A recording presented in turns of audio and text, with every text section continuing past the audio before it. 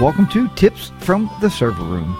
This podcast is designed for all you systems admins, network specialists, or the guys and gals out there in the office who handles it all.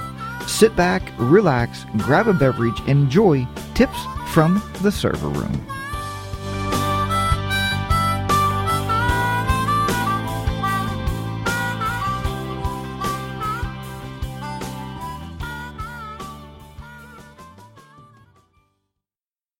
Hey, yes, folks, welcome back once again to Tips from the Server Room. This is episode number 143 for October the 16th, 2019. I'm your host, Jack, and I'm going to be helping to guide you through and back out of the systems administration world, the world of network administrations, and all parts of IT. Hey, if you'd like to check out the website, and please do, at tipsfromtheserverroom.com, where you can comment on these shows. And if you want to learn the very best of Windows Server 2012, and you're just getting started and you're not quite sure exactly, how to turn or what to do to get this ball rolling, well, you want to check out jtclearning.com. That's jtclearning.com. You can sign up for the Windows 2012 course and get started right away at learning from install to full administration. Check that out at jtclearning.com. Folks, if you want to check out some of my write-ups that I do, you want to check out jackstechcorner.com. That's jackstechcorner.com. And you can sign up there for a free account, or you can subscribe. And once you subscribe, we're planning on working on some subscriber-only type content on that site. But right now, there's a lot of good write-ups on there and a lot of good ways to learn things. As I come across things different days of the week, I'll do a write-up on there, and then you'll have that for your records.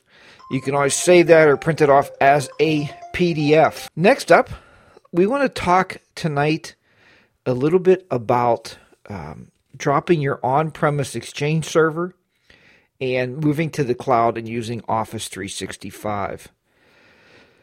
I talked to you a few weeks ago, and I told you that was the first thing on my new job that I was set up to do, was to go in and actually make this cutover from local Exchange to Office 365. And there's a ton of reasons why we would do that. The first reason is that we found at our office, many times this happens, we would have a power outage. Now, yes, we do have backup batteries, but you know how long they last. They don't really last as long as you want them to last. So it would be best if you had a backup generator. Well, that stuff costs money.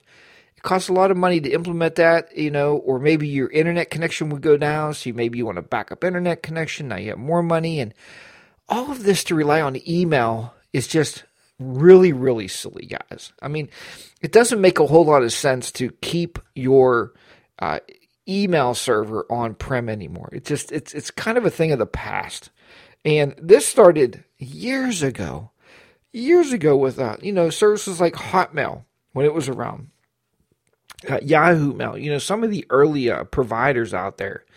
And but now we have these really, really high-class golden services out there. And Gmail and Google Apps is not to be laughed at for your email, there's a lot of hosted Exchange services out there that you can go with. Many more outside of, the Microsoft or the Google conglomerates, the big companies. You can find a lot of smaller people out there providing outsourced Exchange services. But there's a lot of questions to be asked. And one of those questions I always ask these companies is redundancy, right?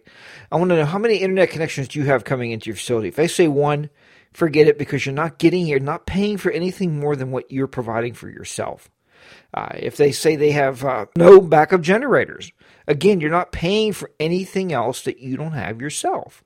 So that's why we looked very heavily, plus our office is a full Microsoft shop. So it was a win-win for us to go with Office 365. It seemed to be a very great solution, and it was very easy to lean us towards that way. So since we were already using Exchange, and I know we can get, like I said, outsourced Exchange providers, but Office 365 was the way we went. Now, the first thing I could tell you with when you first set this up, the first thing I want you to look at is when you set up your Microsoft account, and I would still suggest to have an on-premise Active Directory server. So if you do this, you don't have to. You could put everything in the cloud if you wish to do that. We have not went that route yet, but I've been thinking more and more about it. There's a lot of benefits, and we can talk about that another day, but you want to look at Microsoft's Azure Active Directory Connect. It used to be called AD Sync, whichever word you use for that. But what that does is you set that up. When you set up your Active Azure account, because you need an Azure account to have on Office 365, they kind of work hand in hand. So you set up your on-prem service, and that way you can use all of your accounts that you already have on your Active Directory server to sync those all across seamlessly to your email server. Now, the second part that's really good with that is your folks only have to remember one password. So they're remembering their logon password to get on the computer, and it's the same password they're using to get their email. Now, do you have to do this? Absolutely not. You don't have to put the connector up there. It just makes your life a lot easier. Because when somebody calls and says, I don't remember my password, then you don't have to make that decision of, you mean to log in or your email, and have those in two separate places.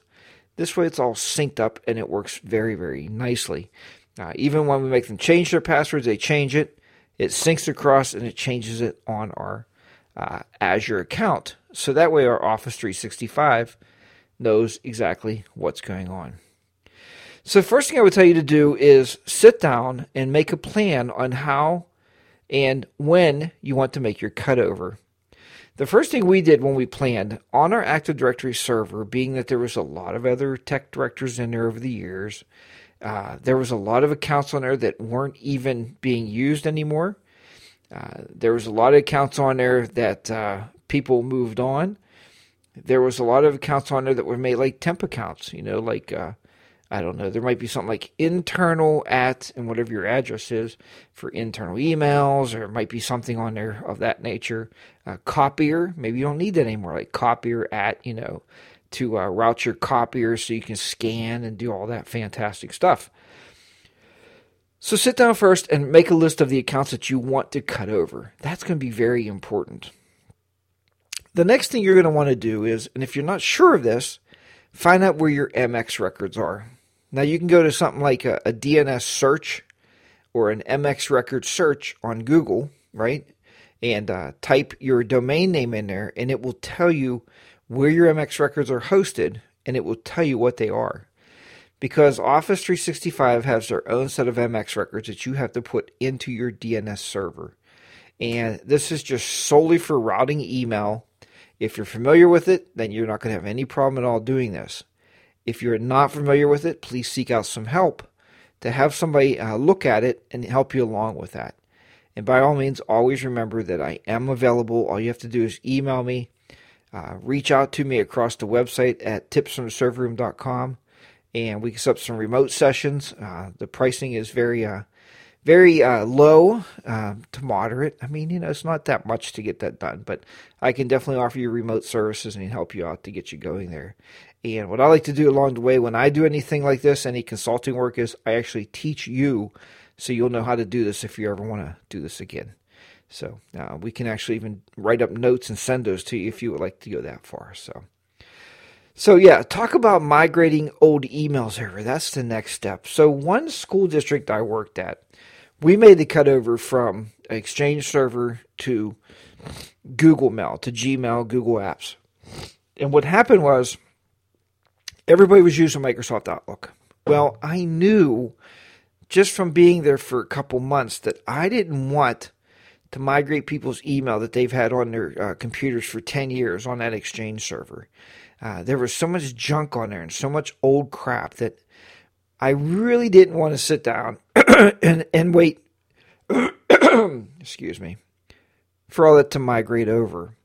So what we did was we said, look, we're going to cut over and you're getting a brand new email system. So we let them keep Outlook on their computers. We actually set up POP accounts on their computers and we pulled it off the old Exchange server. So it's just locally on their computers. And we told them anything you might really think you need or really want to keep, you can forward it onto your new account, and you can have it onto the Gmail services at that time. But this time was a little bit different in business. Education is one thing. Education, you can really guide education as a technologist. With business, you have to be more lenient of what the business customers want, because it's more of, I guess, life or death, right? So if a teacher loses an email from a student, 25 years ago, and that's not going to be that drastic. Where if one of our business people loses a client contact that they had from 10 years ago, that, it was a $2 million deal, that's more important. So I did let people migrate their emails over, and we did migrate all their mail over to the Office 365. Office 365 makes it extremely easy to do this. All you need is an admin account on the Exchange server that you have permissions to everybody's mailboxes, basically. So what I did, I used my domain admin account, you'll log into your Office 365 account. You go to your admin tab, and when you click on More, you will find a button that says Exchange. Under the first row of links, there's a link that says Migrate. Click on that and just walk through it very simply. Once you get to the point where you pick your email users, that's where that list comes in handy. Choose the users that you want to migrate and click Migrate. And then wait. And you're going to wait and wait and wait. This is not a one-day thing. So it's going to take a little time. I would suggest to do it on a Friday when your usage is the lowest, because it's probably going to take, if you have a lot of accounts like we did, it may take all weekend. It might take longer. But once you get that migrated over, you will get an email from Office 365 telling you that it's finished, and if there's any error messages inside of that. So you will have that to actually go back and look at. So if you have no errors, you're good to go. So if your business uses Outlook, which ours does, and I'm not really thrilled about that, but they are major Outlook users, and you will have that in business, you have to go to each individual machine. And I found the easiest way is to go into the control panel and go into Mail. And I deleted their old profile out of Mail. And what I did was, you have to create a new profile, which will log you into your online Office 365 account, so they can pull their mail down. So, and it is going to be set up as an IMAP, and I can tell you to use, when it comes up, say it's a new Exchange account, because it's basically Office, and Microsoft's using Exchange on that back end, so it works very, very well. What I would rather do, what would make your life a whole lot easier, is to tell your users to go to office.com, log in, click the little Outlook button. I was actually working with one of our users the other day, and they said, "Oh my goodness." I said, "What?" They said, "We have all this available to us. Look, there's Word online, there's Excel online, there's PowerPoint online." I said, "Yep, you have all that available to you. It's all sitting right there, and you can use it whenever you want. And it also ties back into your OneDrive." "You mean it saves it automatically?" I said, "Yep, absolutely. Saves it automatically. You don't have to worry about any of that." So there you have it. And they were very pleased with that. So a lot of people don't even realize that office.com or that Office component of the online apps is actually there, because we get so tied up and everybody gets so bogged down with all these fat clients that it kills me. It just absolutely drives me crazy. Back when I was in education, I've been out of education now for like 6 months, but I was doing in-class coaching. I was doing tech coaching with a couple classes. And we were working with 5th grade students, teaching them to go to Office Online. And they were doing PowerPoint presentation. They were doing all their book reports on there. And everything's saved automatically. It doesn't matter which computer they log into. It follows them around. It was a win-win. And the kids absolutely loved it. So I think maybe the new workers coming up over the years and decades, maybe we will start to see that where, well, I know Microsoft can get rid of fat clients anyway, so that's just going to happen. I don't know how they're going to handle. We're using a program at our office called Office Reports, and I don't really know everything it does, but I don't think our company can function without having it at this point. It just helps create nice reports and graphs and does all that stuff pretty much on the fly. So they can build their reports for our clients and client base out there. But I don't know how they're going to build that ever to the online component. I guess they will. It's always getting better every day, so I'm sure they'll get that built up for sure. Now, the one thing we have to talk about is, oh, I'm sorry about that. We have to talk a little bit about the cost of Office 365. There is a cost to it, folks. I'm not going to tell you any different. I mean, there is a cost to it, and I can tell you that there's one called Business Essentials, and what we do with that is anybody we have in our office that doesn't need the Office package installed on a computer, then we buy them an Essential package. What that does is, what that basically allows them to do is have an email account on our domain. So, I mean, it does give them the online applications, but you're not allowed to install the fat clients onto the computer. So for that, we have to give people what's called a enterprise. I think it's an enterprise or a 365 business account. So that the essentials will cost you $5 a month per user. The business account or enterprise account, whichever they call that, is $15 per month per user. So it will cost you some money. And that's one thing I sat down with the owner of our company. He says, look, I hired you thinking you would make a difference in bringing us a cost savings, and you're ending up making it a cost for us. I said, no problem. Here it is. So I got a piece of scratch paper, and I sat with him in his office, and I actually started drawing out a picture. I said, look, here's the cloud. I drew the cloud. I drew our office. I said, this is our office complex. Here's our server rack, and here's our Exchange server. Now, we have the Exchange server, but what we're going to do now is we're going to call up, an office over in Chicago, and we're going to put another Exchange server over there, and we're going to have our email, if it doesn't come here, go there, and then we're going to put one in Taiwan, and if it doesn't come here and here, it's going to go to Taiwan, and then we're going to put an Exchange server in Hawaii, so if it doesn't come to these three places, it'll go to Hawaii, and it will get backed up across all the places every night, so it's a very high availability, and this system that I'm designing for you right here is going to cost you about, $400,000 a month. And he's like, whoa, wait a minute, $400,000 a month? I said, you can never afford the backup and the redundancy and the extra, the high availability that Microsoft has in these server centers or Google has in these server centers. You just can't, you'll never, ever afford that. So $15 per month per user, per account is really not that bad. It really is not for everything you're getting and everything that's out there available to you with all the online Office apps. Plus, basically, now you're renting your software. So if there's a new version of Office, we get it. As soon as it comes out, we can have it. So, I did have it one time at the school. We had Office 2019, and now I can't find it. So I don't think, because 2016 is the one I think that most resembles Office 365, the fat clients. Because so many people say, oh, Office 365, that's an online crap. I don't like that. Actually, Office 365 is the name of all of it now. They rebranded the whole entire fat clients and everything. When you open them and launch them, it says Office 365 right on it. But it resembles Office 2016. So whatever happened to Office 2019?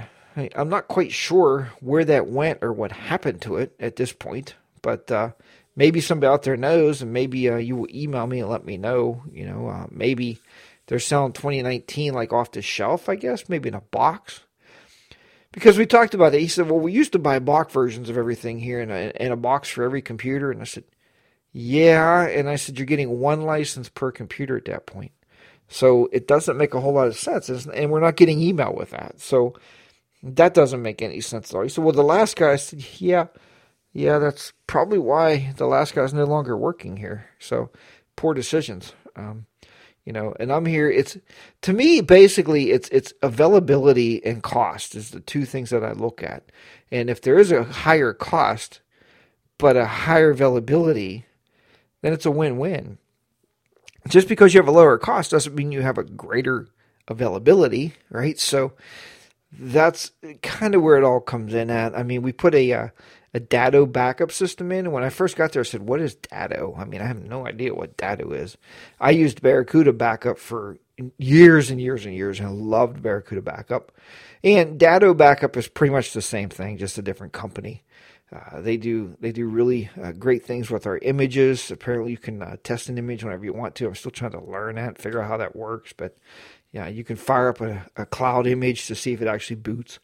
But and I was playing with it the other day, and I couldn't find that. But they claim that to be true, so I guess it is. But I can tell you that I've recovered, oh man, probably 10 files since I've been there in 6 months. And it worked every time, so it's a win. You know, the availability is there. Yep, we're paying for the offline storage, but you have to do that, folks. I mean, if you want to take your network to the next level and be safe, you know, you got to worry about all that little stuff. That's because the little stuff is the things that'll bite you in the end. You know, but like you get a ransomware attack and you have no offsite backup somewhere, and you have no revision backups.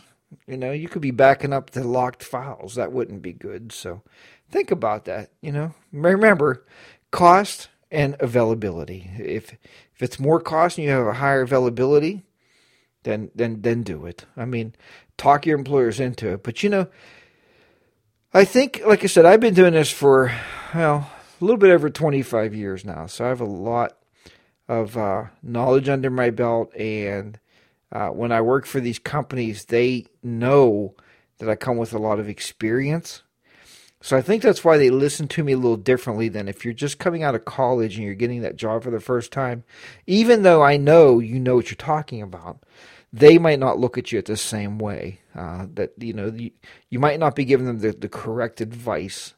So if you ever need me for that, for the moral support or for the advice, by all means, again, call me on that, and I can definitely consult on that with you. I can talk to your company, and we can get the points through, whatever points you're trying to make, and you know, get them on board with the way you're thinking. Because I believe in you, but a lot of people out there won't, because they'll be like, "Well, you're kind of new and green," and yeah, but I'm sure you've been living this. Most of you out there, most people today, I found, they go to college for computer science or computers or networking. They don't do it because there's a lot of money in it. They do it because they've been doing it since they were a young child at home, playing with computers. You weren't that kid playing games. You were the kid tearing the Xbox apart, trying to figure out how it worked, right? So I know you know what you're talking about, but we'll get that through to them. So, all right, folks. Well, I hope you've enjoyed this week's show. I did have all my notes for some reason, final thoughts, but I think I covered everything with you that I wanted to talk to you about this week, about switching over to a hosted email provider is just, it's the right thing to do this day and age. I mean, I did it at the first school that I worked at for 13 years. I did it for them. Oh man, probably 15. Google was just coming out with their Gmail services, and they were just getting into education. And I went to the superintendent back then. I said, "Look, we need to do this." He said, "Why? One day they're going to charge us." I said, "Nah, I don't think so." But they may. Who knows, right? I would get everybody on board with me, and I would start charging the heck out of people. But they never did. So it was a win-win. And they are still using those Google accounts and Gmail accounts today, because I told you before, never ever leave it worse than you found it. And when I leave a company or I leave a school district, it is top-notch, A1, 155% of where they should be. So makes it very nice and very manageable for somebody else coming in. Sometimes that can bite you in the butt, and you make it too well, or you comment things too well. Maybe keep some stuff to yourself, but it will never save you from somebody coming in and saying you're gone. I mean, so that's just the way life is, right? And you move on and get another job, and you get more experience. I mean, how great is that? I mean, I'm writing code now every day. I'm coding. I never thought I would sit and be a programmer, but now I'm programming. So it's a resume builder. That's what that does. All right, folks, thanks for listening. Thanks for downloading and subscribing to the show. And remember, if you buy anything from Amazon, please go to tipsfromtheserveroom.com. I need your contributions. I have new gear coming in here, and I got to be able to pay for it somehow. So anyway, you can also go over to Tips from the Server Room or Jack's Tech Corner and click on the link and leave a donation, and it would be greatly appreciated. I can greatly, very much so use the extra funds to spend at Amazon to buy more podcasting and video equipment for the shows. All right, thanks, and we will talk to you next time. Till then, take care, and we'll see you. Bye-bye for now.